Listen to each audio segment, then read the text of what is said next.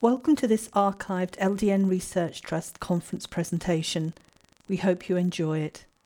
Okay guys, thanks. Yeah, my name's John Bardsley. I'm a pharmacist. I've spent the last 10 or 15 years in supply chain where I've been managing small to medium sized businesses in terms of GMP manufacture, GDP distribution throughout the UK, and some niche procurement incoming and outgoing from the UK to other parts of the world. But specifically, it's been in the unlicensed space, unlicensed medicines, and that's the career experience I want to share with you. It's a personal perspective, so obviously these are my opinions rather than any of any legal body. Now, what I want to talk about in terms of that experience is a little bit about the legislation, which is fundamental principles are shared throughout the world, but obviously there's some territory specificity. Some of the responsibilities with respect to prescribing, the constraints around that and manufacturing, the responsibilities of pharmacists in terms of dispensing and record keeping. And then I want to touch on some of the concerns and some of the issues that we come across sometimes in terms of patient-directed supplies. And then I want to propose one or two things that we've done, which we describe as managed access solutions, which have worked very successfully here in the UK, and perhaps you might consider reproducing in other territories elsewhere around the world. So, well, essentially the world is full of people. There's at least 7 billion and counting. Folk that need all sorts of support with varied disorders and diseases. And we've not done too bad over the last 1,000 years looking towards therapies, and we've pretty much figured out which berries not to eat. But the last few hundred years have led to an explosion in science, a development in chemistry and various diagnostic techniques, etc., which means that whilst we've still got a therapy approach to it, we've got much more within an arsenal to deal with.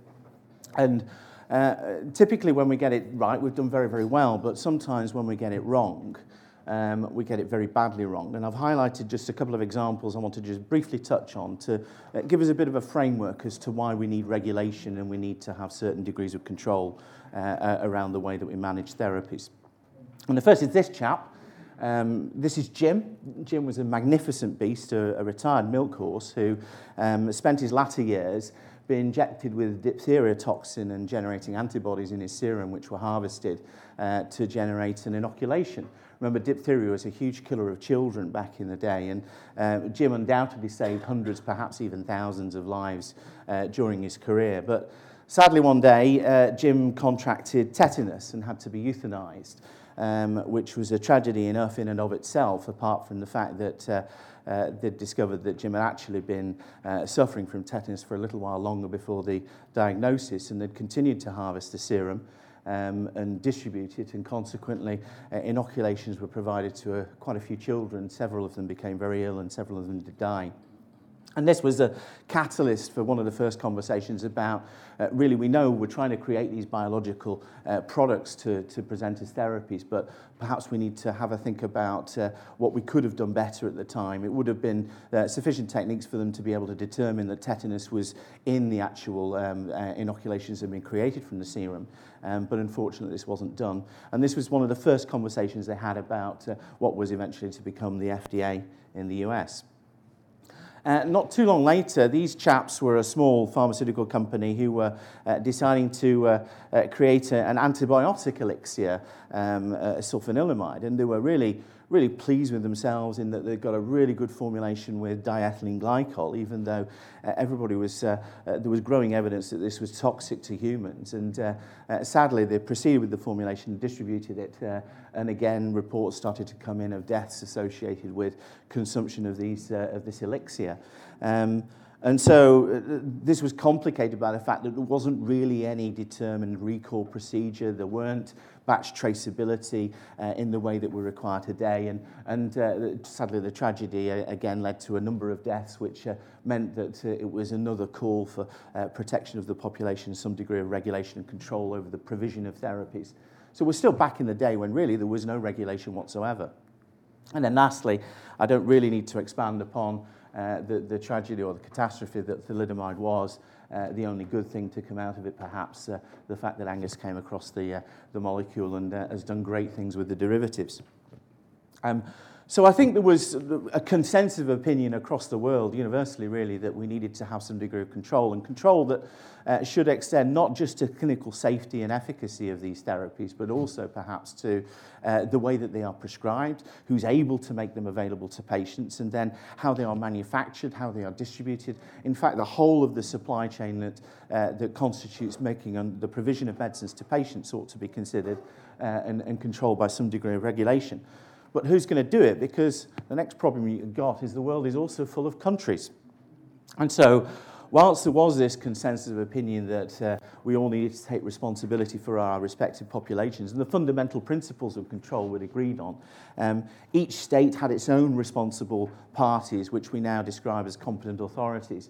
And there's a huge appetite for harmonisation across all of those territories in terms of the legislation, so that the fundamental principles are the same wherever you go. There are some cultural variations from time to time, but increasingly we will have harmonisation of regulations and controls across the world.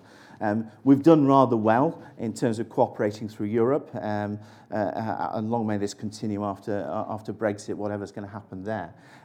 But certainly with the establishment of licences across Europe, the EMEA has done a good collaborative job there. But there is going to be harmonisation. So my experience is clearly within Europe and within the UK. So some of this the fundamental principles will be the same to those that are listening from the US. But I wanted to focus on some of those legislations and how we end up in a situation where we are using unlicensed medicine generally. Well, if we look at European legislation, around about 1968, the Medicines Act was introduced, which has been progressively developed at around the current version, 2012, with its amendments. And effectively, if you read the legislation, it indicates that no medicine shall be made available to any patient within any of the member states unless it's been afforded a product license, or what we currently call a marketing authorization.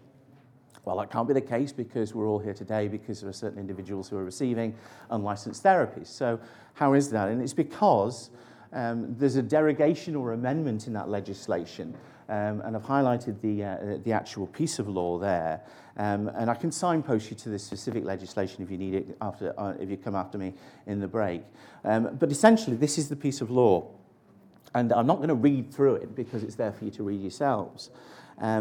But effectively, this is interpreted in different ways in the different European states, but the principle is that a member state can afford the autonomy to a physician within the territory to prescribe a medicine for which there is no license, insofar as that physician is doing so because they have a patient who has unmet needs that they want to satisfy.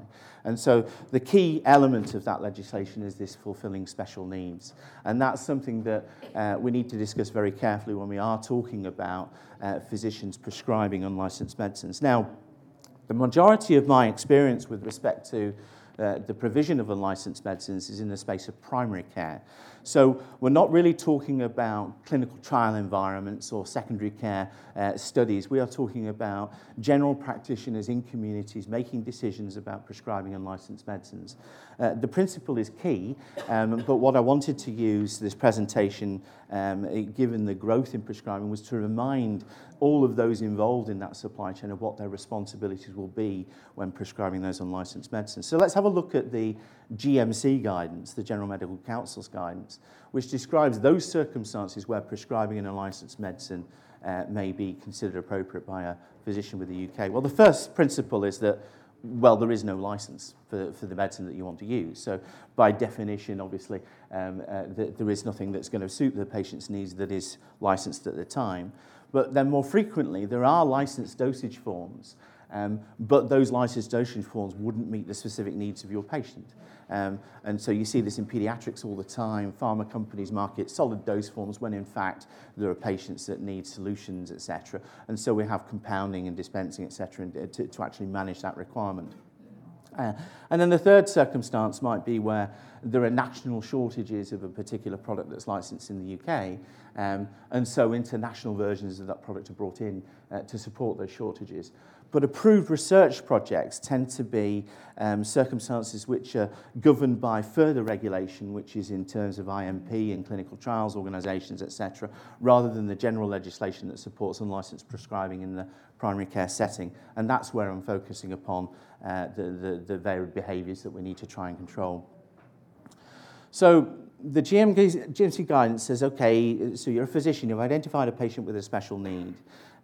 Essentially, you must, if you're going to be doing so, be satisfied that there's sufficient evidence or experience of using the medicine to demonstrate its safety and efficacy. So clearly we're in a position where if this is totally novel chemistry that there is no experience of, it wouldn't be possible for a physician in terms of general practice to be able to satisfy themselves that there's sufficient evidence. So it kind of frames the kind of unlicensed medicines that we're talking about in primary care practice.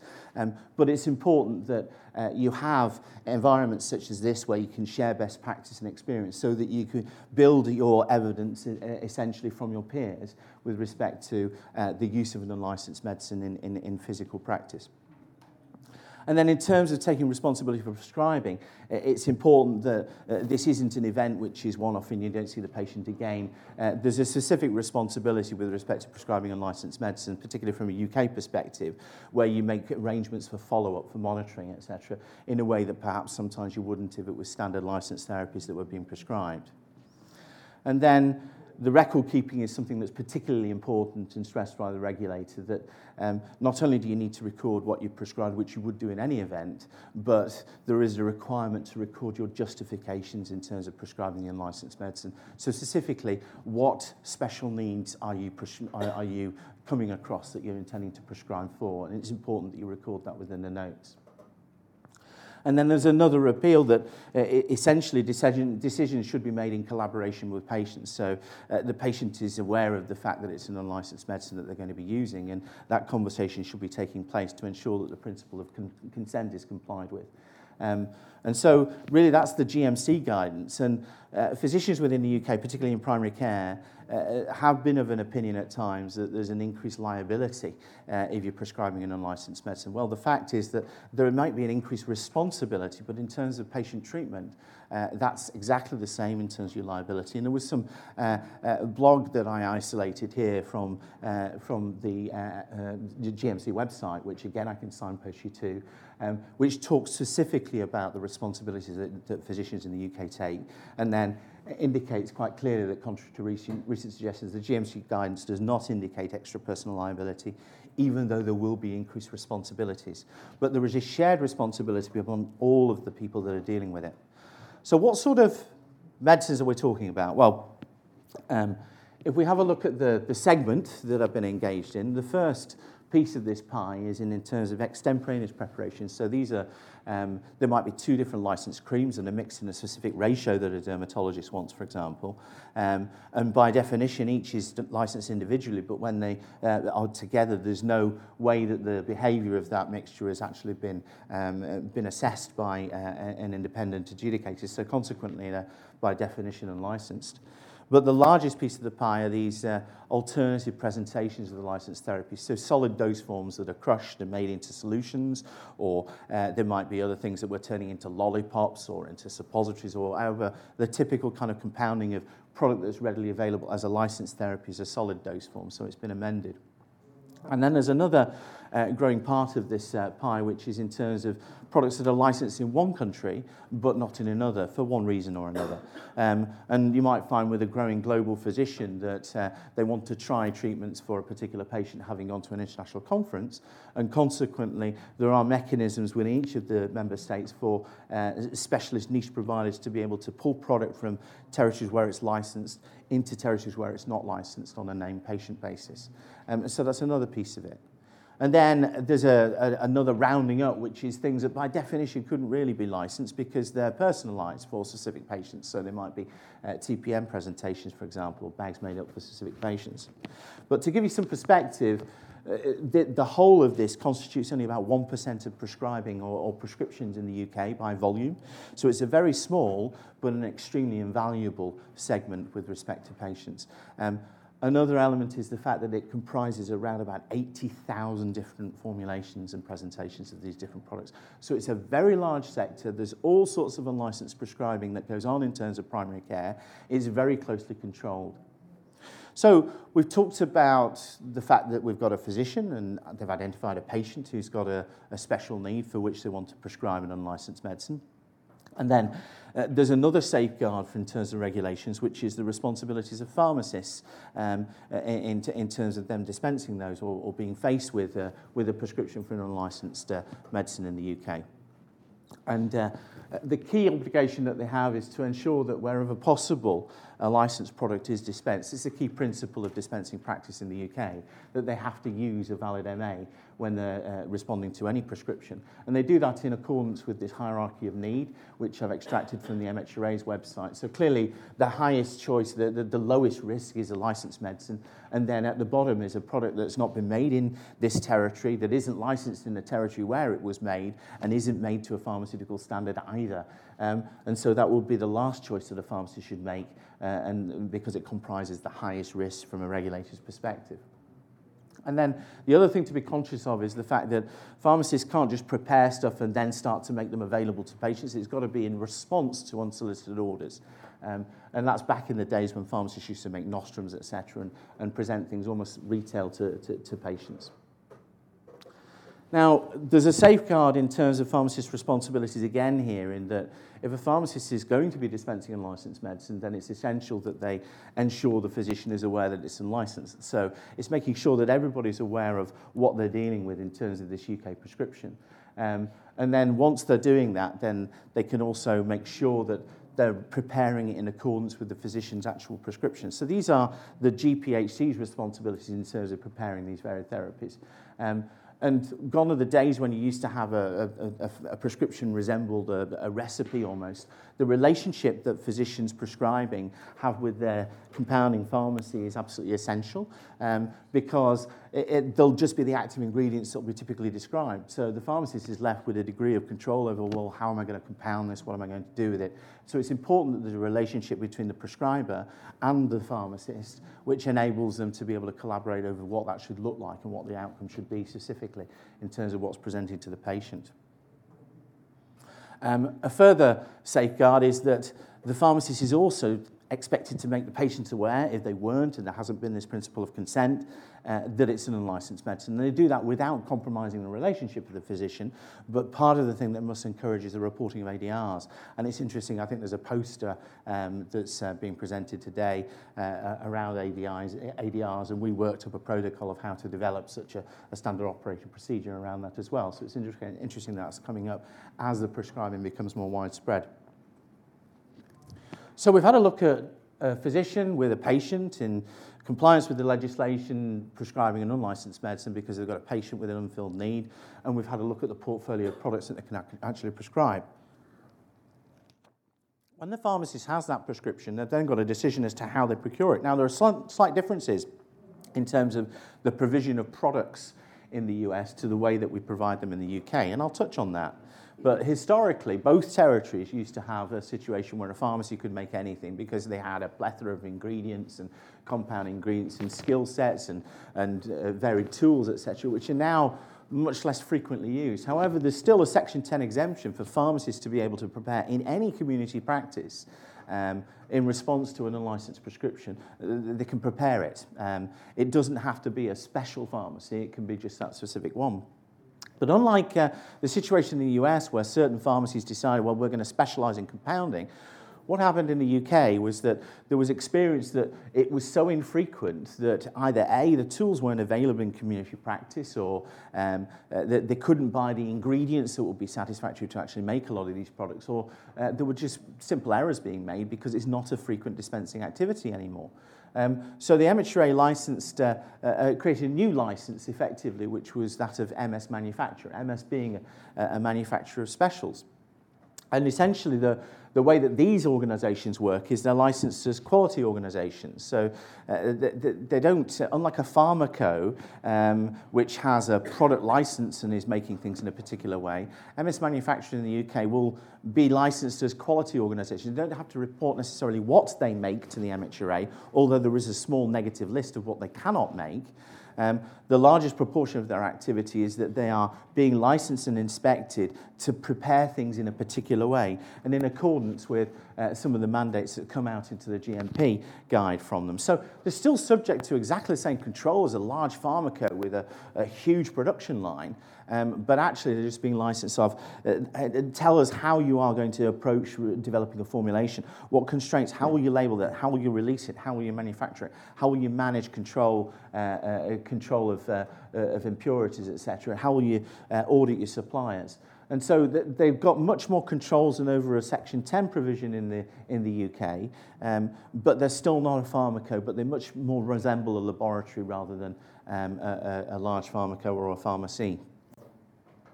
So, having said that, the MS manufacturer then will present a product, and there's two ways. You can either make something that you've made for that specific patient, in which case you would issue that with what we'd call a certificate of conformity. So this is a document which says, well, this that I've just made for Betty is exactly what it's supposed to be, and I've made it in this particular way, etc. But you can't really do any more analysis of the product that you've made because you wouldn't have any left to give to the patient. So the key element is that a certificate of conformity is the only really document that you can actually present with that for the purposes of giving to a patient. Whereas if you take a different approach and you say, rather than just making this one at a time, because I'm being asked to do it quite a lot, I'm going to actually make a whole batch of them, then what you can do is you can secure some of that product from that batch and subject it to all sorts of tests and stick it in a microwave, test it in extremes of heat or cold, and you can subject it to laboratory analysis, which means that you're able to attribute characteristics of the remainder of that batch which you haven't distributed and retained for the testing. And that C of A is what we're trying to aspire to in terms of getting to something which is a consistent product, which is the same every time, with characteristics that we can demonstrate by that C of A. And that's where a batch manufactured product is better, because you can start to attribute shelf lives to it, which mean that you can then have a portable product that you can distribute. And at the end of the day, that's what we want.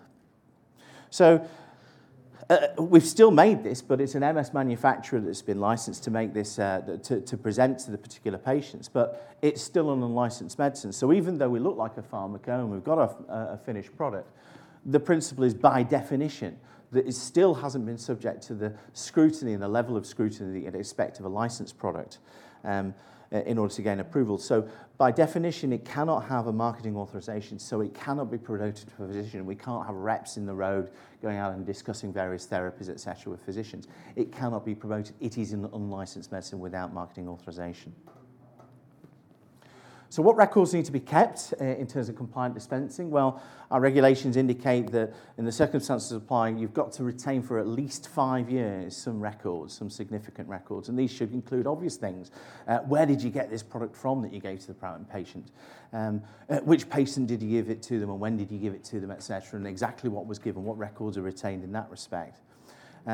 Was there any batch detail? What certification is actually associated with this? And then any details of any ADRs which become aware. So there's almost 5 years there of records that have to be retained for repeat dispensing. And the ADR element is a responsibility of everybody that's within that supply chain.